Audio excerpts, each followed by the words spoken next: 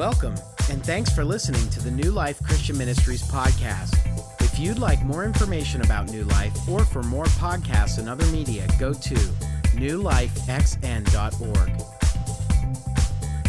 Welcome to New Life. I know we have a lot of sharp folks that attend New Life. You've probably already figured out I'm not Pastor Brad, as it says there on the front. Brad French. I'm Pastor Chris, for those of you who knew.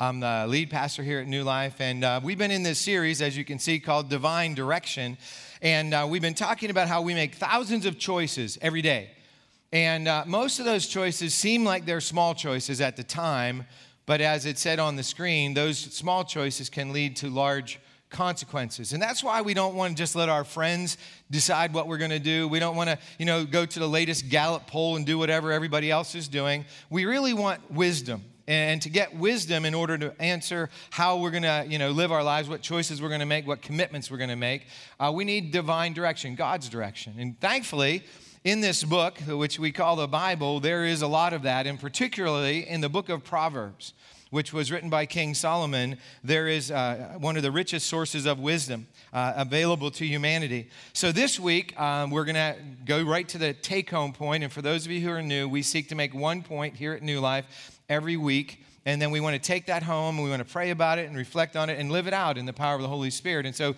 this week's take-home point is very brief. Wisdom is worth it.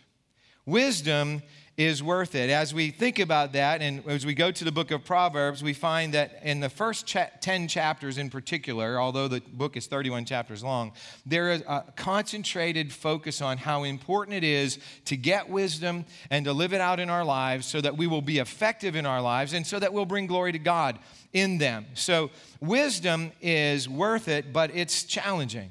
It's hard to, first of all, gain it, and it's second, actually, it's not that hard to gain. You just got to read and learn and understand, but it's, I guess, hard to put into practice. And so as we think about what it means to put into practice the wisdom of God, let's make a few definitions. First of all, wisdom is knowledge, but knowledge isn't always wisdom. Here, let's look at it this way. Wisdom is realized in applying knowledge to a particular situation. For example, back when I was in seminary, I had a summer job pumping gas in Princeton Junction, New Jersey. And one time this guy came in a classic Corvette.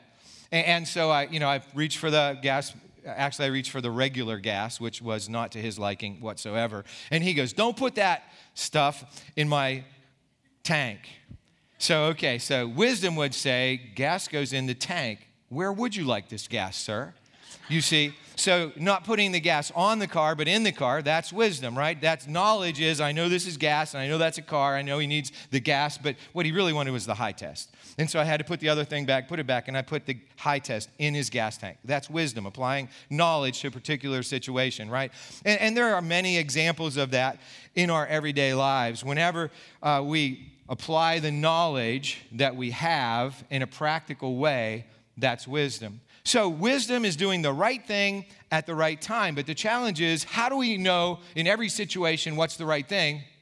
And then how do we know when is the right time? Well, God has provided us this information, as I said, in his book, and not just in Proverbs. Look what the Apostle Peter said about knowledge and about how we can actually know what to do in any situation.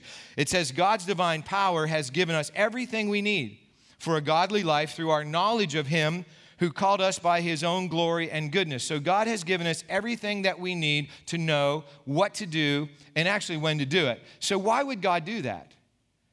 Well, he did it to prove that he's good. Even though we rejected God. God created the whole universe. He created everything for our pleasure and for us to follow him and to glorify him. He created the first two people, and everything was going fine for a while, and then we decided that we wanted to be God. And so we turned away from God, and yet that good God continued to give us wisdom and knowledge. He continued to give us everything we need, both physically as well as spiritually, and so that we could live our lives to his glory, even though we turn away from him. So he wants to show us that he's a good God. That's why he gives us wisdom. And wisdom starts with God. Despite the fact that, you can go online or go to a bookstore if you really want to take the time to go to a bookstore, and you can find thousands of self-help books, right? And you can find self-help books that give you information about just about anything. And the truth is that the truth that's in those self-help books, if it's really true, it's from God. All wisdom comes from God. I'm not saying this morning that we just have to read the Bible and we should never read anything else. In fact, back hundreds of years ago, there was a great reformer in the church named John Calvin.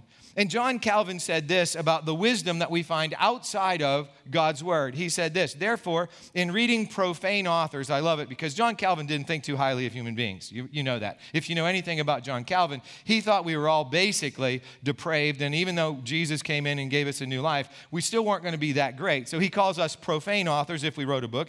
The admirable light of truth displayed in them. So see, he's saying even profane authors have truth, should remind us that the human mind, however much fallen and perverted from its original integrity, is still adorned and invested with admirable gifts from its Creator.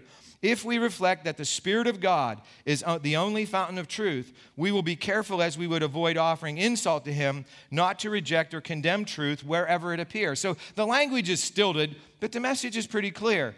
Even when we have a profane author, any human being who's fallen, and even if they're saved by the grace of God, they're still, got problems. If there's truth in there, it's from God. All truth is from God. So when you read a self-help book and it gives you help, give glory to God. That's what John Calvin said, and really it's what King Solomon said as well. In fact, as we turn to the Word of God today, what we're going to find is that King Solomon points to God as the foundation of wisdom, and he's going to definitely tell us that wisdom is worth it in our lives. Before we turn there, let's pray. God, we do thank you that you love us so much that even when we turn away from you, you still love us and you still show us your truth and your goodness and your purpose for our lives. God, fill us with your Holy Spirit right now that we might understand your message and we might receive your message and that it might transform us from the inside out, that we can love you more and serve you more faithfully. We ask this in Jesus' name.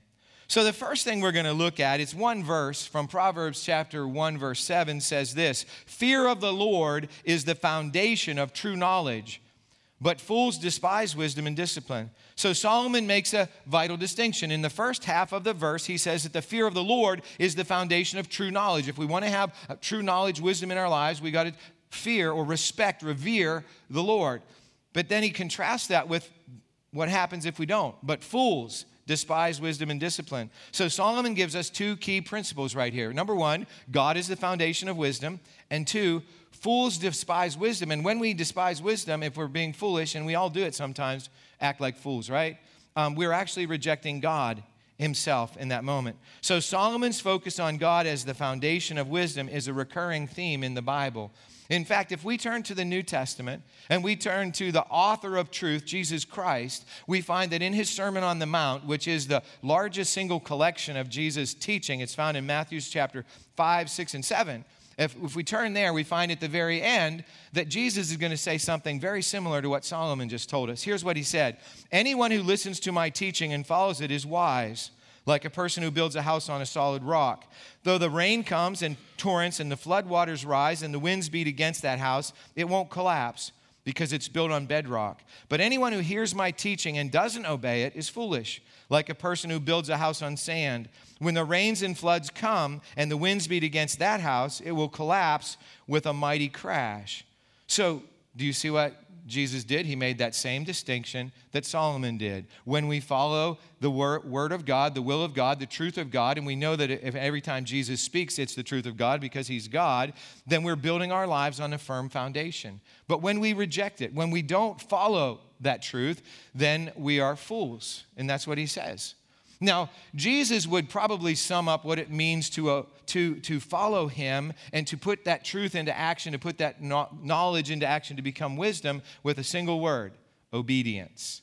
In fact, obedience in the Christian sense is applying God's truth in our lives in the power of the Holy Spirit.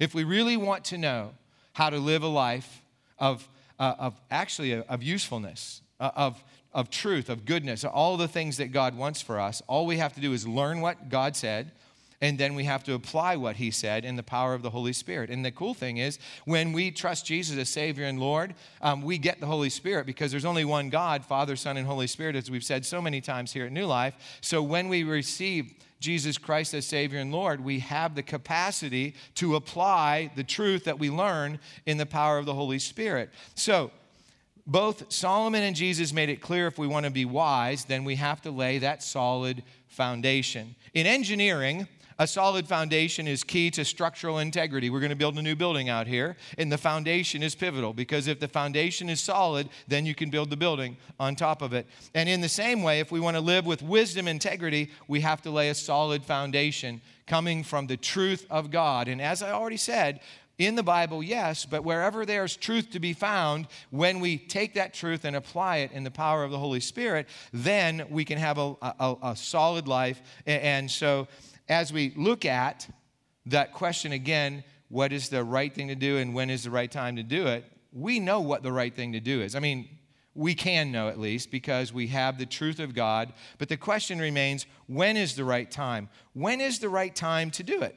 Well, King Solomon gives us an answer to that question too. Look what he says in Proverbs 4:7. He says, getting wisdom is the wisest thing you can do, and whatever else you do, develop good judgment. So he makes it as simple as he can make it. Getting wisdom is the wisest thing you can do. So the implication is that now would be the best time to do it. Now. Once you get the wisdom, the best time to apply it is now. If we have the wisdom of God, why would we want to wait to apply it? You know, that's an interesting question. I really want to stop there and think about that for a minute. The question is, if getting wisdom is the wisest thing you and I can do, why would we wait to get it? Well, I know one answer. It's an answer that's been given to me, I would say, if not hundreds, at least dozens of times in my 30-plus years as a pastor. People have come to me, and we've been talking, and they say, you know, I know the Bible's true. I know that following Jesus is right. But here's the thing. I want to have fun. I want to have fun for a while. You know, I mean, I want to enjoy my life. And maybe when I get to be as old as you, then I'll follow God's will. Then I'll put the wisdom into action. In other words, it's fun to act like a fool. It's fun to sin. And so I'm going to do that for a while. And then when I get old and can't do that anymore, then I'll follow the will of God. And you know, the truth of the matter is, sin and foolishness are fun until they're not. Did you ever notice that? I mean, as I've said many times, if sin felt like a root canal, we wouldn't do it. But sin feels good in the beginning. In fact, think about the short-term choices that we make every day and how easy it is to choose the foolish thing or the sinful thing instead of the wise thing. For example, let's say that today, this is a bonus paycheck. Everybody gets a bonus paycheck today, all right? So what do? Well, in the short term, you say, whoa, I'm going to go spend it, right? I'm going to go have fun. That's what you do with a paycheck if you don't think, if you don't apply or learn the truth of God and apply it in your life. You just go out and spend it. And what about, let's see something else. Let's say you have a group of friends, and the group of friends says, hey, let's go out and get into some trouble. And you go, well, that sounds like fun. It's more fun than going with this group of friends that always does the next right thing, right? I mean, why wouldn't you want to get in trouble if you could for a little bit instead of doing the next right thing? Or what about this one? Isn't it more fun to drive 15 or 20 miles an hour over the speed limit instead of driving the speed limit? I know I'm sort of getting into meddling there now, right? But, you know, there's all of these choices we have to make. Like, for example, did you notice that every Sunday morning we have donuts and cookies? We don't have broccoli and spinach, right?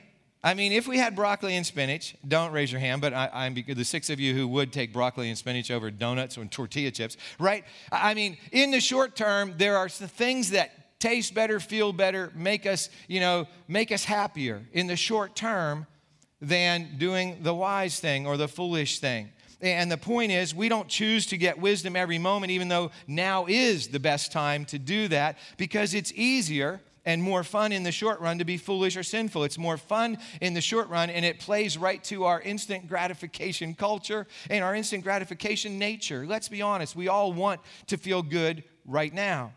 Wisdom isn't always obviously the best choice in the short run either. I mean, when we have a choice to make, let's go back to the first week, and I know some of you weren't here the first week of the series, but remember what I said, you have $5 in your hand.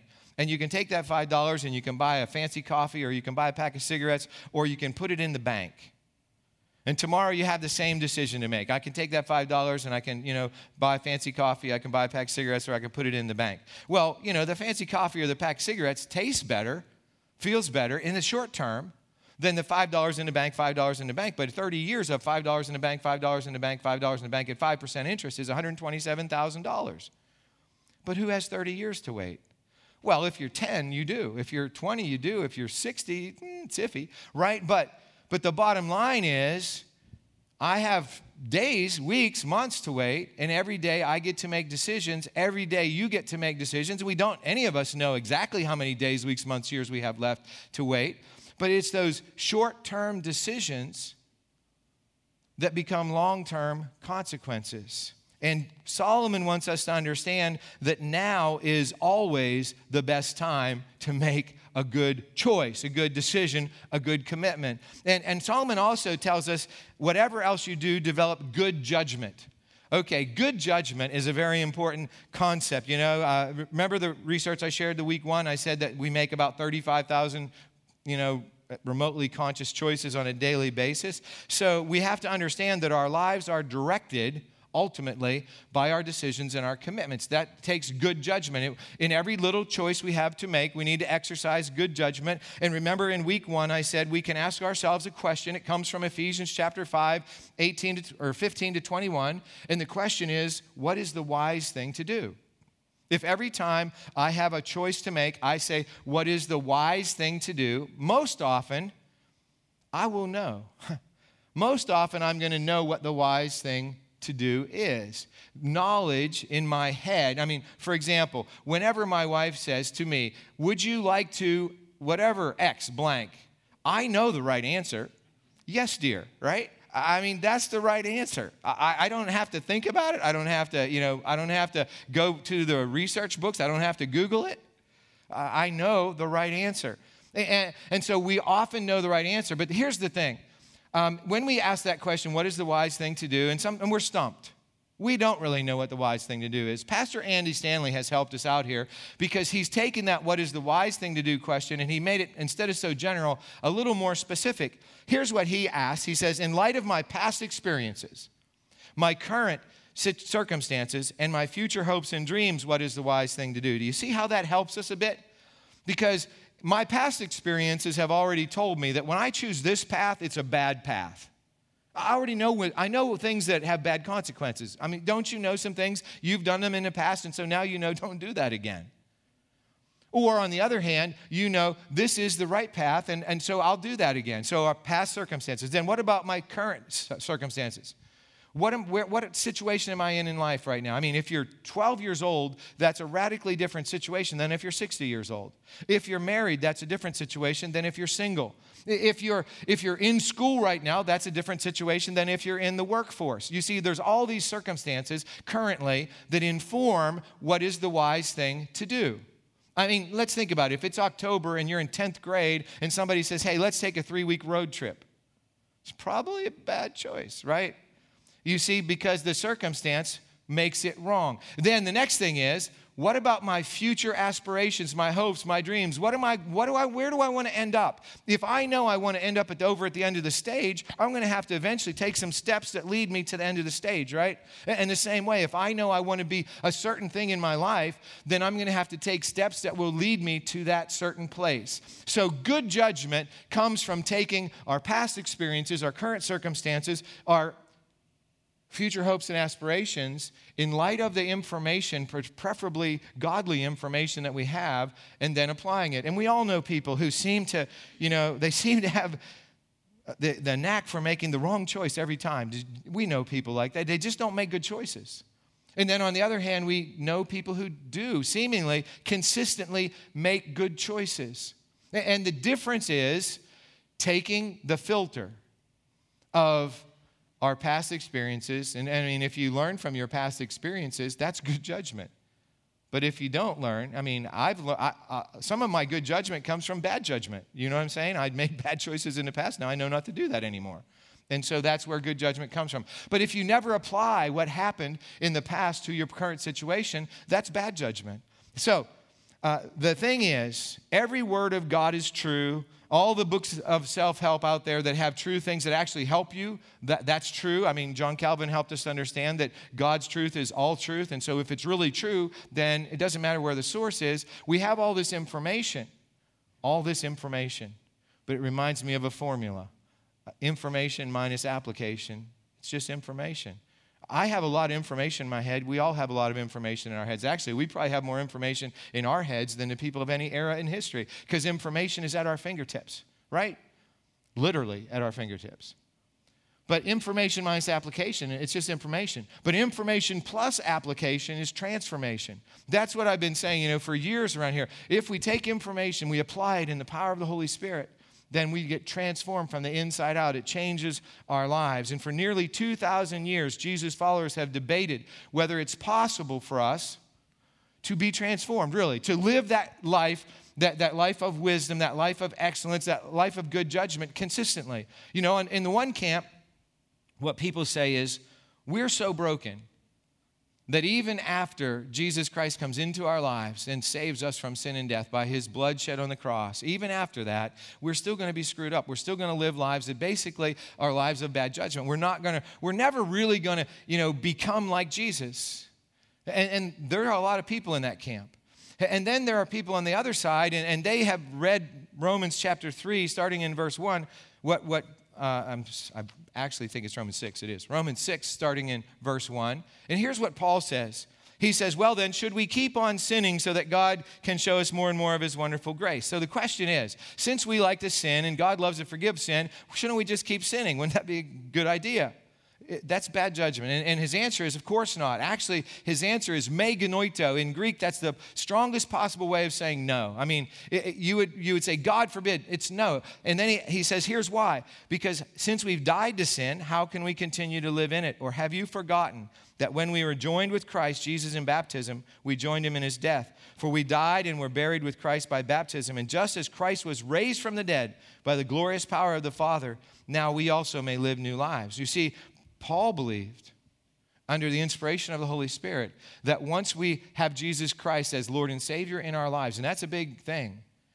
Lord means he's the owner of our lives. Savior means that he saved us from sin and death. And that also means that we have the Holy Spirit, as I said, in our lives. Once that happens, we can live lives where the wisdom that we have, the knowledge that we have, can be applied and turned into wisdom. And where we can have good judgment on a daily basis with all those little choices that we have to make because of the transformation that Jesus has done in us. It's not about us. It's not like one person is smarter and one person isn't. It's one person is wise and one person is foolish. I mean, we're all foolish to some degree. And yes, we have different IQs, but all of that doesn't matter in light of what Jesus Christ did on the cross. What matters is that if Jesus Christ really died on the cross and he really rose from the dead and he really sent his Holy Spirit into us who believe in him, we have a power source that isn't available to that natural human being.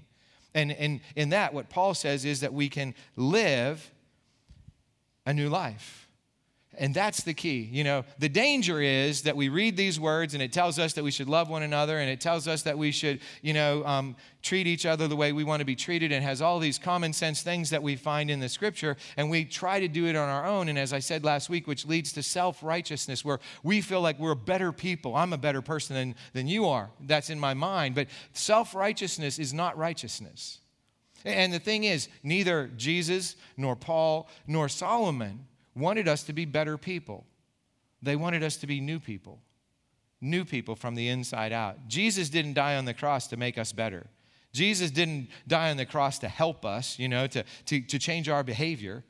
Those things happen. But Jesus died on the cross and rose from the dead to give us a whole new life. That's why he said we must be born again. Then when that life comes, our lives change from the inside out. So we take the knowledge and we apply it in the power of the Holy Spirit, and we get a new life. And that new life becomes more and more and more like Jesus. So living wisely and exercising good judgment, doing the right thing at the right time isn't only possible for followers of Jesus. Jesus expects it to happen. So the question then remains, are we serious about doing the wise thing? Are we serious about guarding our hearts? Are we serious about living wisely? Those three questions are just the same question applied to each of the 3 weeks of the series, because the first thing I talked about wisdom, and last week I talked about guarding our hearts, and today I talked about living wisely. And it really, bottom line is, are we serious about blank? Are we serious about Jesus? Are we serious about this new life that is truly life, and it's abundant life, that is for here and now, but it's also forever? Are we serious about that? Because if we're not, then we won't change. But if we are, we will. In fact, Jesus talked to some people in a church in a place called Laodicea back after he had actually gone to heaven. He talked through John. He told them to write this letter to this church in Laodicea. And what he said was, you're lukewarm. You're not hot or cold. And Jesus said, it makes me sick. I'm going to spit you out of my mouth. And actually, the Greek word is vomit. So, I mean, Jesus is made sick whenever we're lukewarm. And actually, I've always thought hot or cold meant he wanted us to be, serving him boldly or rejecting him. But I found out last night I might not be right about that, because in Laodicea, there were two streams. Well, there were mineral springs that were hot, and there was this ice-cold spring. And so both cold and hot were good. But they merged together and they became lukewarm, and then they weren't good for anything. So what he's saying is, be all in. Either be all in or there's no other choice. Because the other choice is you'll be lukewarm. And if you're just lukewarm, you're never going to live wisely. You're never going to guard your heart. You're never going to, choose the next right thing when you have the choice. And so as your pastor, it is my job to make sure that the day that you meet Jesus face to face is the best day of your eternity. I've said that many times here. I take that job very seriously. Every time I stand up here, my goal is that if anybody in the room doesn't know Jesus Christ as Savior and Lord, that you will say yes to him so that your life can be changed from the inside out and you can be a new person. And if you do know Jesus, that you will have more information that you can apply in the power of the Holy Spirit so your transformation process, what the Bible calls sanctification, can continue. Because if I preach the truth in love and you receive the truth in love and you let the Holy Spirit work, the day you meet Jesus is going to be a really, really good day. And so that's my goal. And everything I do as your pastor, that's my energy, that's my direction, that's my focus, is to make the day you meet Jesus the best day of your eternity. But there's one thing I can't do. I can't be all in for you. You have to be all in for you. That's up to you. And so as we think about this concept that Solomon had long time ago about doing the right thing at the right time, which the right thing is obvious and the right time is now, that's up to you. And you have the power of the Holy Spirit if Jesus Christ is Savior and Lord in your life. If he's not, then surrender your life to him. Let him take over and give you that new life that we all need, because all of us are born foolish and unwise. And we can't ever learn enough. We can't go to school long enough. We can't Google enough items to get our life together. We have to have Jesus Christ as Savior and Lord. So here's the commitment I'm going to ask all of us to make if our bodies, souls, and spirits are already devoted to Jesus Christ this week. And it's this: I will seek God's wisdom with all I have this week. I will seek God's wisdom with all I have this week. That's what we all can purpose to do. And in the power of the Holy Spirit, we can do it more and more and more and more. Will we fail? Yes, most likely. But do we have to fail? No, the Word of God says we don't have to. We really just need to focus on learning the truth and then letting the Holy Spirit apply the truth, and then our lives will be more and more like Jesus. It starts with seeking God. Jesus, or actually, it's not Jesus, but the Word of God says this: if anybody seeks God with all their heart, we'll find him. And it's not easy, but it's simple. Remember last week I said following Jesus isn't rocket science? It's not rocket science this week either. It's still simple. It's truth applied in the power of the Holy Spirit equals good judgment, equals wisdom, equals a new life.